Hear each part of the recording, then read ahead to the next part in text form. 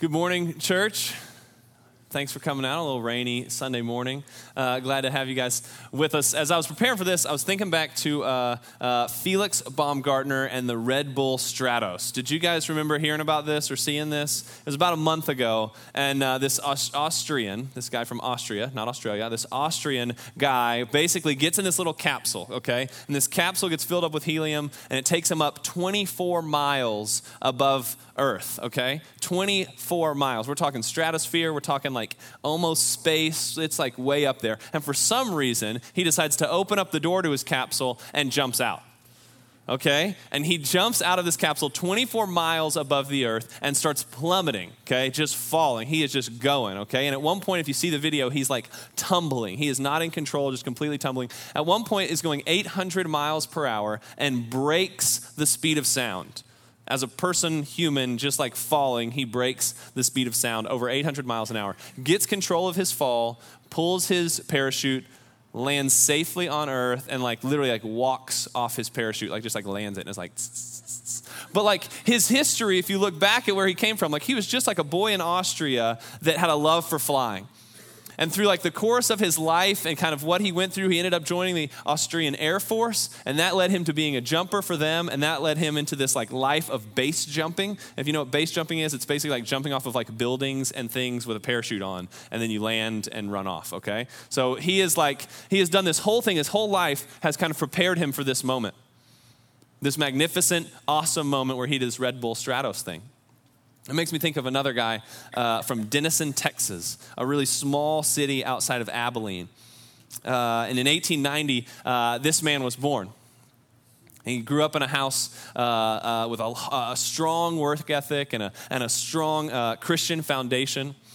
And through the years growing up, he learned leadership and learned just kind of like a self-reliance and learned how to be a strong leader. And this man grew up to become the supreme commander of Allied forces in World War II.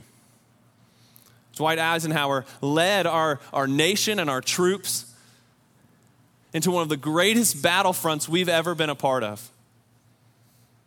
And then also was our president from 1953 to 1961. And what I see in both of these men, and what I think we'll look at a little bit today, is that these men were prepared throughout their life for these magnificent moments. That all through their life, they were being prepared and groomed and developed for their moment. And what we're going to see in 1 Kings 17 today is the same thing, that God is preparing a man for something amazing. And what I think we'll notice is that he's doing the same in our lives. We may never be jumping out of capsules 24 miles above the earth. I probably won't be. And we may never be president of the United States, although my fourth grade teacher, Mrs. Worsham, did tell me that I was going to be president one day. What I do think is that the Lord has specific things for us, specific moments, magnificent moments for us and for our lives. So we're going to look at this man from the Old Testament, Elijah, in 1 Kings 17. And I'm confident that the Lord wants to speak to you this morning. And we're going to notice three specific things from the chapter we're going to look at today, from 17, that he wants to speak to us about. I want to see where you fit in this. You may be all three of these. You may look at all 3 points we talk about and go, that is me across all three boards. It may be that one of them sticks out more than the other. I want you to look at that. So here we go. Before we start reading in 17, I want to give you the background of where this country is.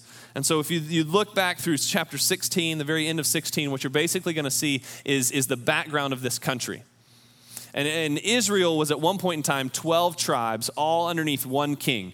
So you first had King Saul. He was kind of no heart for God. The way you think about Saul is he had no heart for God. Then you think about David, and he had a whole heart for God, an entire heart for God. He was the leader of all 12 tribes, this kingdom. And then it passed down from David to his son Solomon. Solomon had kind of a half heart for God, okay? He loved God, but then he also loved women and all the idols that they brought with him. Okay, so you have Solomon. Now, when Solomon comes away, when he dies and somebody new takes over the throne, his son takes over. His name's Rehoboam, okay? Rehoboam takes over the kingdom. and not everybody likes it. So he is only over 2 of the tribes. It's the southern tribe, and they call that Judah. Okay, you with me? So Rehoboam, king over the southern nation called Judah. And so then they put in a new guy in place of the northern 10 tribes named Jeroboam. You with me? So we got Rehoboam, Jeroboam. Israel is the top 10, the northern kingdom, led by Jeroboam. That's who we're talking about today. So you know this in the context of all the rest of the Bible. We are talking about the northern kingdom after they've split and been divided. Northern kingdom, Jeroboam, that's where we pick up. And all along from Jeroboam, every king after that is an evil, bad man that leads the nation into idol worship. Okay, every king is worse than the one before that. So if you would look in like 1625, you'll see about a king named Omri who did evil in the sight of the Lord and acted more wickedly than all who were before him. So he's like, I'm worse than all of them. And then his son Ahab takes over.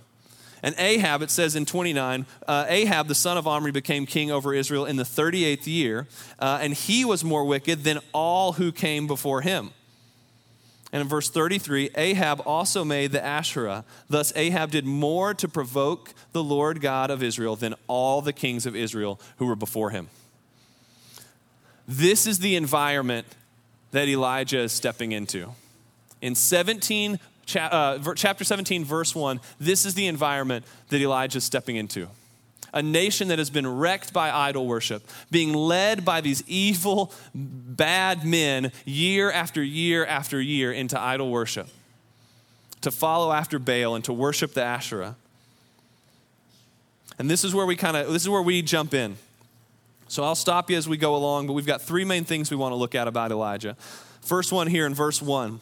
Now Elijah the Tishbite, who was of the settlers of Gilead, said to Ahab, as the Lord God of Israel lives, before whom I stand, surely there shall be neither dew nor rain these years, except by my word. Let me tell you a little bit here. This is the first kind of point we want to talk about. Let me tell you a little bit about where Elijah came from. He was a Tishbite from the settlers of Gilead, okay? Gilead was this like area on the east side of the Jordan River that was just remote. I'm talking in the middle of nowhere, mountainous. There was not really any cities there. The idea is like history hasn't even found Tishba, like the city. If you're a Tishbite, they can't even find it. It was so small. This is like, I spent 5 years, like 3rd grade through 8th grade in Borger, Texas. Borger, and I'm talking Borger is West Texas Panhandle, okay? 15,000 people, middle of nowhere. This is like Friday Night Lights territory, okay? Like the entire city shuts down for football games. Your running back is literally like famous, Cornell Jones. I still remember. I was like a 6th grader, and I'm like, Cornell Jones is the man. He is awesome, because he was like the Borger Bulldogs star running back in like 1994. You know, like this is Borger, Texas. In West Texas, they have these things called mesquite trees. Okay, we have bushes in Fayetteville that are bigger than their trees. Okay, mesquite trees are like about this tall. That's wilderness. That's out there. And Gilead's even further out. So I'm thinking, well, maybe it's like where my mom grew up, Fairfax, Oklahoma, population 1,500. So we're talking nobody, right? I can walk from one end of the town to the other in like 2 minutes. There's like nobody really from Fairfax, Oklahoma. So this is like what I picture. Let me just tell you, a Tishbite from Gilead is even further out than Fairfax, Oklahoma. We're talking about a guy that's from the middle of nowhere with no background, no learning, he didn't attend seminary. He doesn't have this credentials of leadership.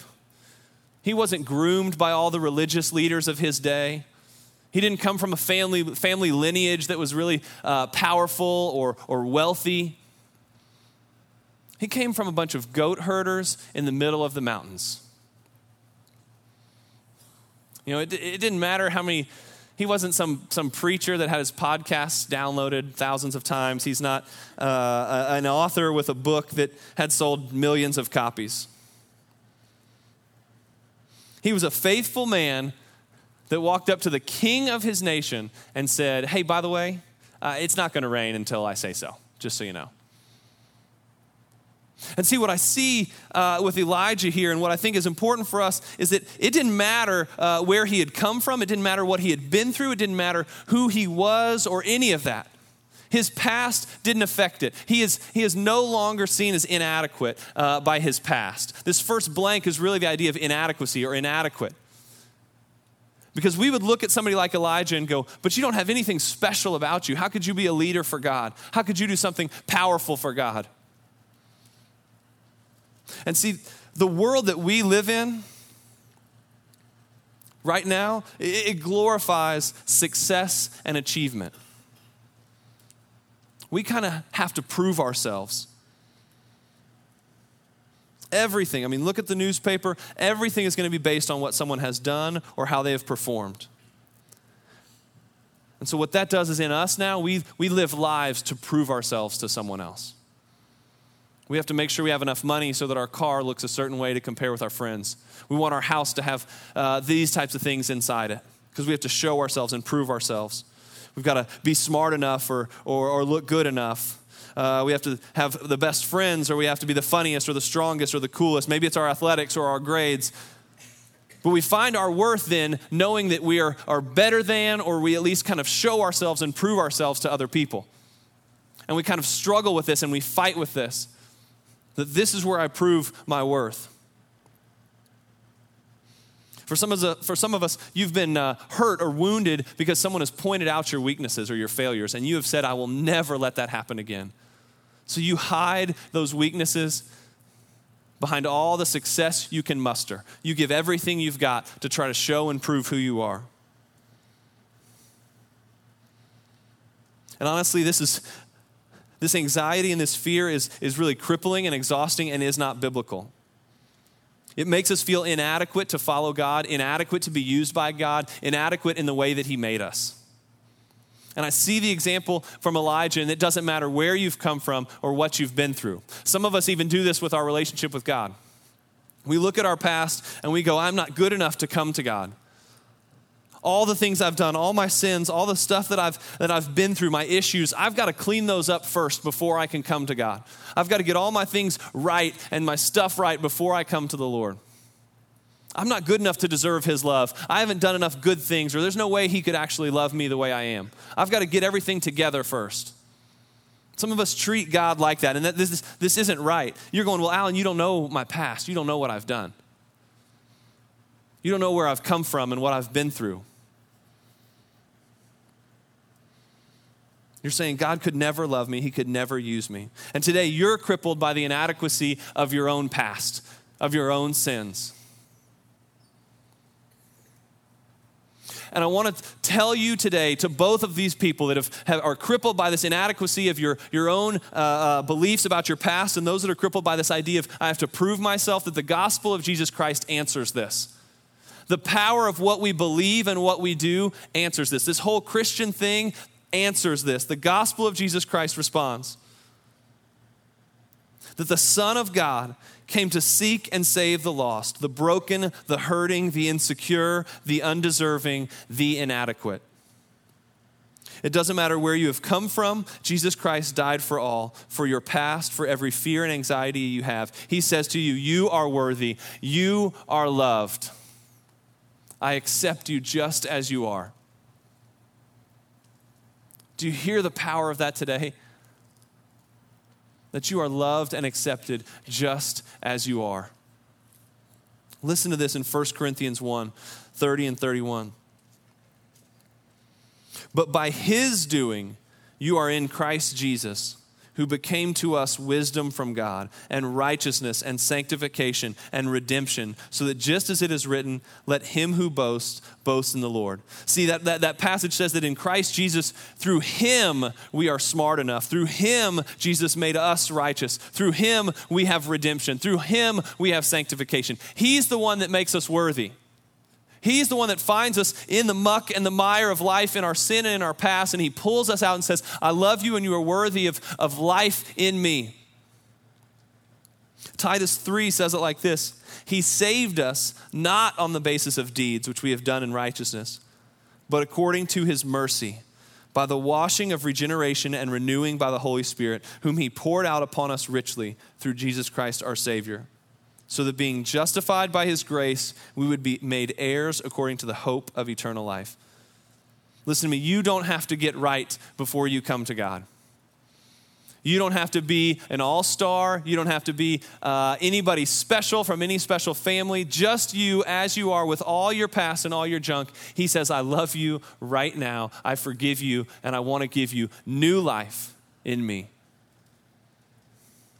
See, that's the whole point. None of us are good enough. None of us have it all together. We have all fallen short. So you no longer have to struggle with this insecurity or inadequacy to try to prove yourself or to feel shame or guilt over your past. You get to walk in the truth that Jesus Christ has saved you and given you new life. Just like he called Elijah out of the middle of nowhere, a man that had no special aspects, nothing about him that made him special, that the Lord called him and used him. Just like he can use us. That we are all made adequate by Jesus Christ.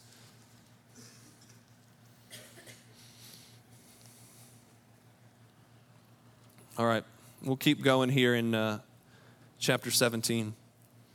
Let's look at verse 2 through 6. The word of the Lord came to him, saying, Go away from here and turn eastward, and hide yourself by the brook Cherith, which is east of the Jordan.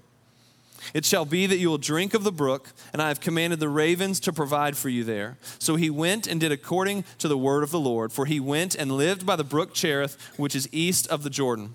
The ravens brought him bread and meat in the morning, and bread and meat in the evening, that he would drink from the brook.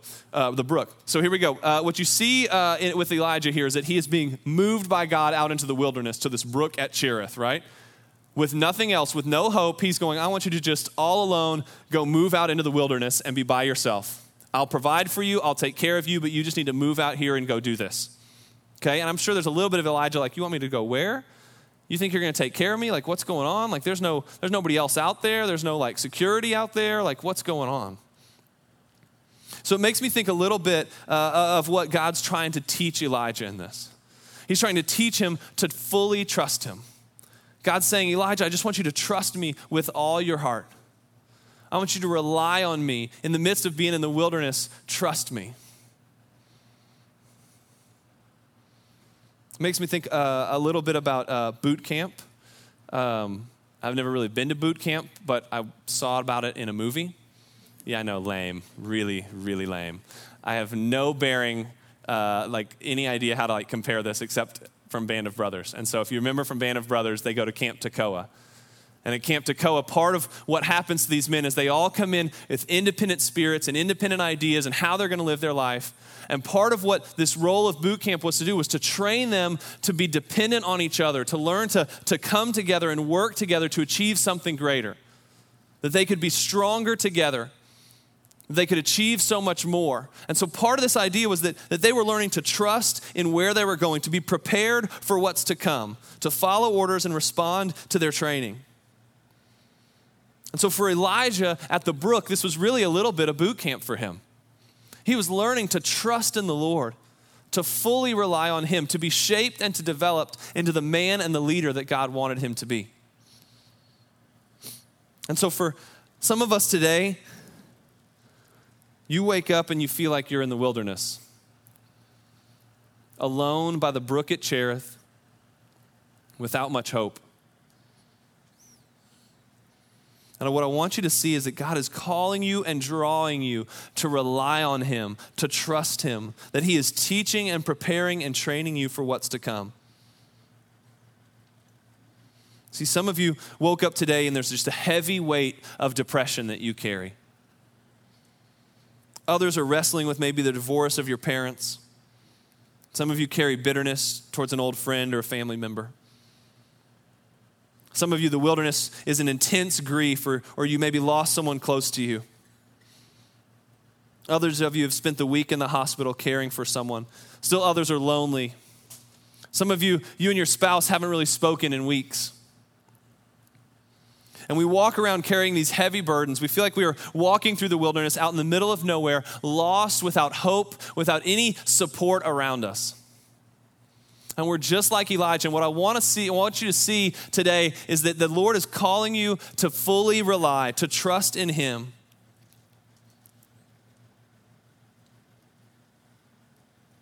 And some of us are on the opposite end of the spectrum. We're like, we're good. We don't have anything major going on. I can handle whatever comes my way. And really that's kind of what we've developed here in America, right? Is I can handle all these things on my own. I can take care of myself. Whatever happens, I'm good. I'm strong. I've got this.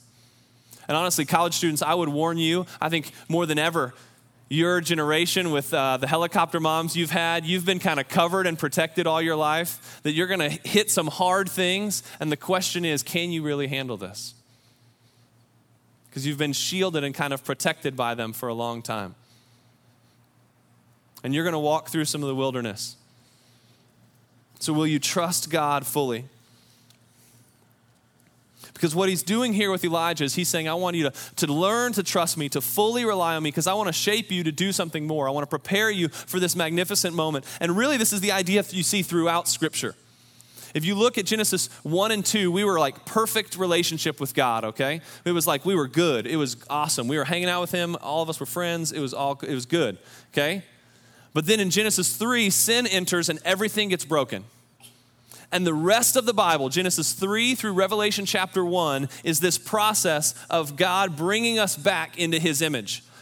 He's bringing us back to Genesis 1 and 2. He wants to bring us back into the image of Christ. That's the whole process. That's why Jesus came. That's this whole thing, so that we'd be back in his image.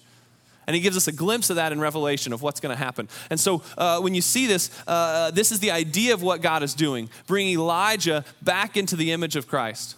And just like he's working in us, he's wanting to bring us back into the image of Christ. Look at this in Romans 8, 28 through 29. And we know that God causes all things to work together for good to those who love God, to those who are called according to his purpose. For those whom he foreknew, he also predestined. Don't get caught on those today. We're not talking about them. Leave them alone. Those whom he foreknew, he also predestined. But listen right here. This is what I want you to see. To become conformed to the image of his Son. To become conformed to the image of his Son. So see, all the good things, we read this verse and think it's all about he wants us to be happy. What he's saying is, when God causes all things to work together for good, he's saying, I'm causing all things to work together so you will be conformed to the image of his Son. He's trying to shape you and he's trying to shape me into the image of Christ. He's trying to take us back to Genesis 1 and 2.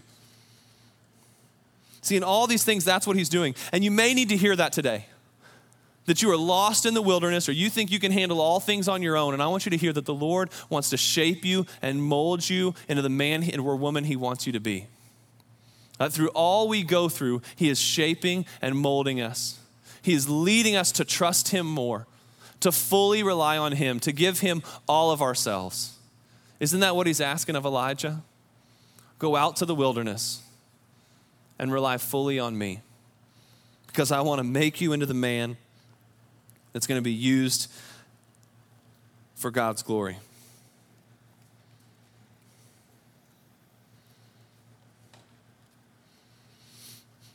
Okay, let's look at this third one. This is verse 8 through 24. We don't really have time to read it all, so you're just going to have to trust me, and I'll fill in some of the gaps. So let's look in 8 and 9 first. Then the word of the Lord came to him, saying, Arise, go to Zarephath, which belongs to Sidon, and stay there. Behold, I have commanded a widow there to provide for you. And so Elijah goes to this place. It's in a Gentile nation, and he goes to this spot, and this widow is there. And he asks the widow for some water, and she gives it to him. And then he asks the widow for some food. And she's like, I don't have any left. We have a small amount of flour left and a small amount of oil. And if you look here in verse 12, but she said, I have no bread, only a handful of flour in the bowl and a little oil in the jar. And behold, I am gathering a few sticks that I may go in and prepare for me and my son that we may eat it and die. So basically this widow and her son have nothing. They have reached the end of their rope. They're at their last leg. This is all the food they have left. They're going to eat this little bit and then they're going to die. This is all they have. The very end of their rope, the very last moments that they have. And Elijah steps into the scene. And he says to them, if you'll take care of me, the Lord will not let your flour run out. He will not let your oil run out. And what you see through this passage is that doesn't happen. Neither one emptied out over time. He continued to provide for Elijah and they continued to have food to eat. But then what you see in 17 is that the widow's son gets sick and he dies. So Elijah takes the boy and he prays over him upstairs in verse 20 and 22. Listen to what happens. He called to the Lord and said, "O Lord my God, have you brought calamity to the widow with whom I am staying by causing her son to die?" If you jump to 22, the Lord heard the voice of Elijah, and the life of the child returned to him, and he revived. See, when I look back at the story of Elijah here, he's done two things. He has been intentional with this family. He went intentionally and on purpose to this family, to this widow, to their situation. He was intentional with them, and then he was actively involved in their life. He was a part of the things that were happening. We're running out of food, and we don't know what to do about my son that's died, and all these things have happened. He is actively involved. He's providing for them the food through God. He is raising this boy back from the dead, right? He is actively involved. He's intentional with them. And so what I see for us in this is that we have to take advantage of and be intentional with the opportunities to be used by God. That we, just like Elijah, there are opportunities throughout our day to be used by him to serve and to love and to show Christ. And I think this has become a little lost in our world today because we have become more and more secluded and less inclusive. I mean, think about this. You go on campus, you pop in your white headphones so that you don't have to talk to anybody across your walk. Or maybe you're at lunch and you text message with the person and you laugh, but you don't actually talk to the people you're sitting at lunch with. It's a kind of secluded idea. We make sure our garage door's shut so no one will know that we're home. We like to smile and shake hands with people at church, but we don't really talk to them. In our neighborhoods, in our apartment buildings, or where we work, or in our dorm rooms, we give some small talk, but we really never are intentional. We never really actively engage. When we spend time with other families, we make sure they are like us, that they're Christians and that everything's good and nice so it won't be weird or awkward. I think this honestly stems from a little bit of fear. Maybe we're afraid of what they'll think of us. Maybe we're afraid of if they'll laugh at us or afraid of what will happen. And if I can press a little bit further here for a second, we have these acquaintance relationships with our neighbors or our friendships with someone from church, but we really rarely go deeply and actively involved in their lives. We would much rather treat this like a tennis match. You know, or for those of you that don't play tennis, maybe you remember Mario Tennis on Nintendo 64. Either one, real tennis, Mario Tennis, either one. But you sit on the baseline and you just hit back and forth. This is really what we are with our relationships, right? We see our neighbor and we're like, "Hey, buddy." And he's like, "What's up?" And you're like, "How's the weather?" "Good." "Did you see the Razorbacks?" Because we just want this small talk baseline conversations. We never charge the net, if you'll permit me to go with this analogy one step further. We never go forward and engage and are actively involved in the lives of the people around us. We're great with saying hi and waving and being nice, but we don't actively involve ourselves in their lives. This is a major issue I see in the church today, and I see it in our church today. Honestly, I think we've become blind to the needs of others, or we've chosen to be blind to them. We'd rather put our blinders on and go, "I've got enough to deal with on my own. I don't want to have to take care of anybody else." And what I see in the life of Elijah here is that he was aware and took advantage of opportunities to serve and be used by God.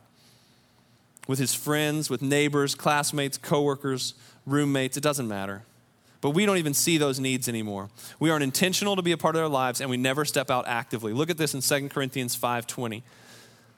"Therefore, we are the ambassadors of Christ, as though God were making an appeal through us." Matthew 5:14 through 16, "You are the light of the world. A city set on a hill cannot be hidden, nor does anyone light a lamp and put it under a basket, but on a lampstand, and it gives light to all who are in the house. Let your light shine before men in such a way that they may see your good works and glorify your Father who is in heaven." In Matthew 4, when Jesus calls the disciples, he says, "Follow me and I will make you fishers of men." See, we are the ambassadors of Christ. We are the light of the world. We are the fishers of men. You see that we are the ones that have been given the mission, okay? We're the ones that have been given this mission to this world. We're plan A. God doesn't have some other idea of how he's going to reach the world. That's you and me. That's our job. We are the light of the world in this.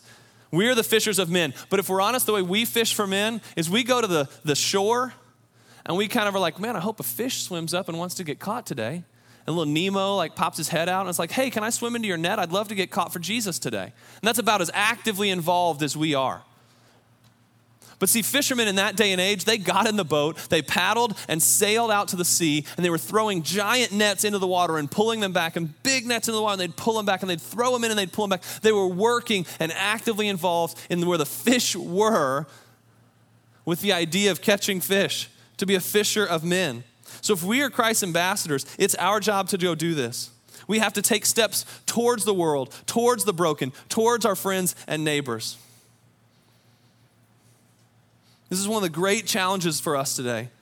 That it's time we stop getting so wrapped up in our own world and we start to care about those around us.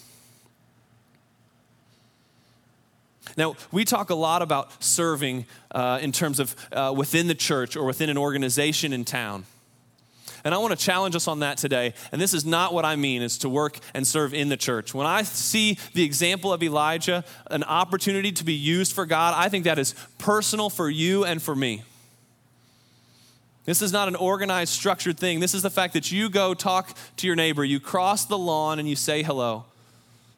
You take a batch of cookies to the people down the hall, you wait till they answer the door, and you talk to them. You ask your coworker to go to lunch, and you get to know who they are.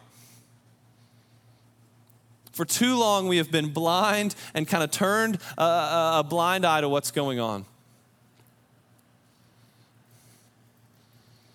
My mom taught me a lot of great things. One of the top 5 is this, that people love to talk about themselves. So if you don't know how to do this, just ask questions. Ask questions. Then ask another question. Then ask another question. But I'll warn you, as we start to be actively involved in the lives of others, it'll get a little messy. When there's a divorce, they're going to come to your house. When something happens in their family, they're going to knock on your door. But isn't that what it means to be Christ to the world? Isn't that what it means to be actively involved in sharing Christ and showing Christ to the world? See, we all have to look at the story of Elijah and the way he was involved and actively engaged in this family and take that as an encouragement and as a challenge. To look and seek for opportunities to be used by God, to serve others, to love others, to step out of our fears for the sake of the gospel.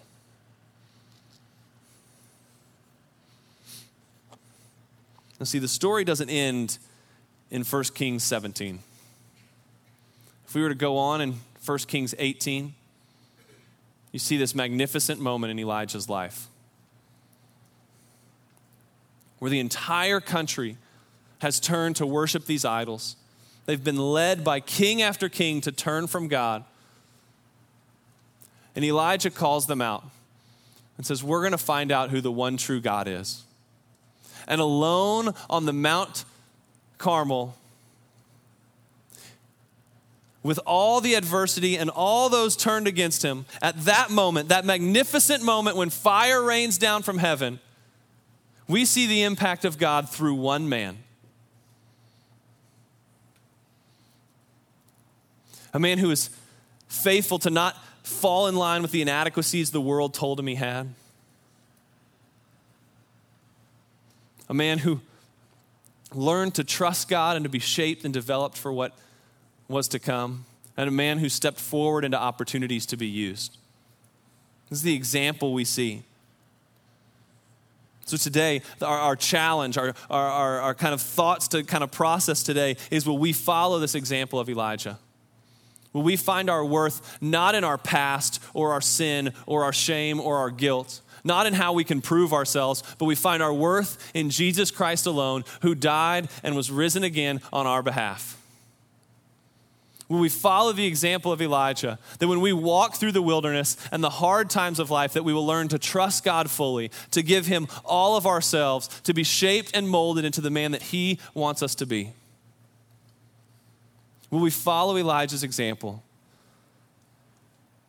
to be intentional and actively involved in the world that we're around, in the people that are around us. For the sake of the gospel, for the sake of showing Christ, we will step fully into the opportunities to be used by him. And I pray that this church will fall in line with thousands of faithful believers who allow the Lord to use them and prepare them for magnificent moments. Let's pray. Father, thanks for your word, for how it teaches us and how it challenges us, how it encourages us, how it speaks to right where we are. Lord, I pray that you will not allow us to leave here the same today, but that, Lord, through your word, you will speak to us. Lord, move us forward, make us into your image, draw us to trust you and rely on you more and more each day. Lord, that in our inadequacy, Lord, you find us adequate, you find us worthy. In our sin, Lord, you save us and you love us. You welcome us as sons and daughters.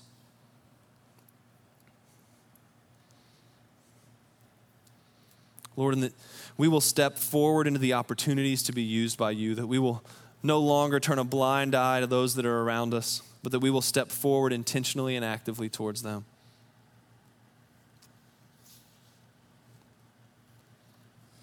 Father, may your Spirit be here with us. We thank you for Jesus Christ on the cross. Lord, we remember that today, that all this stems from Jesus on the cross. Thank you for your grace.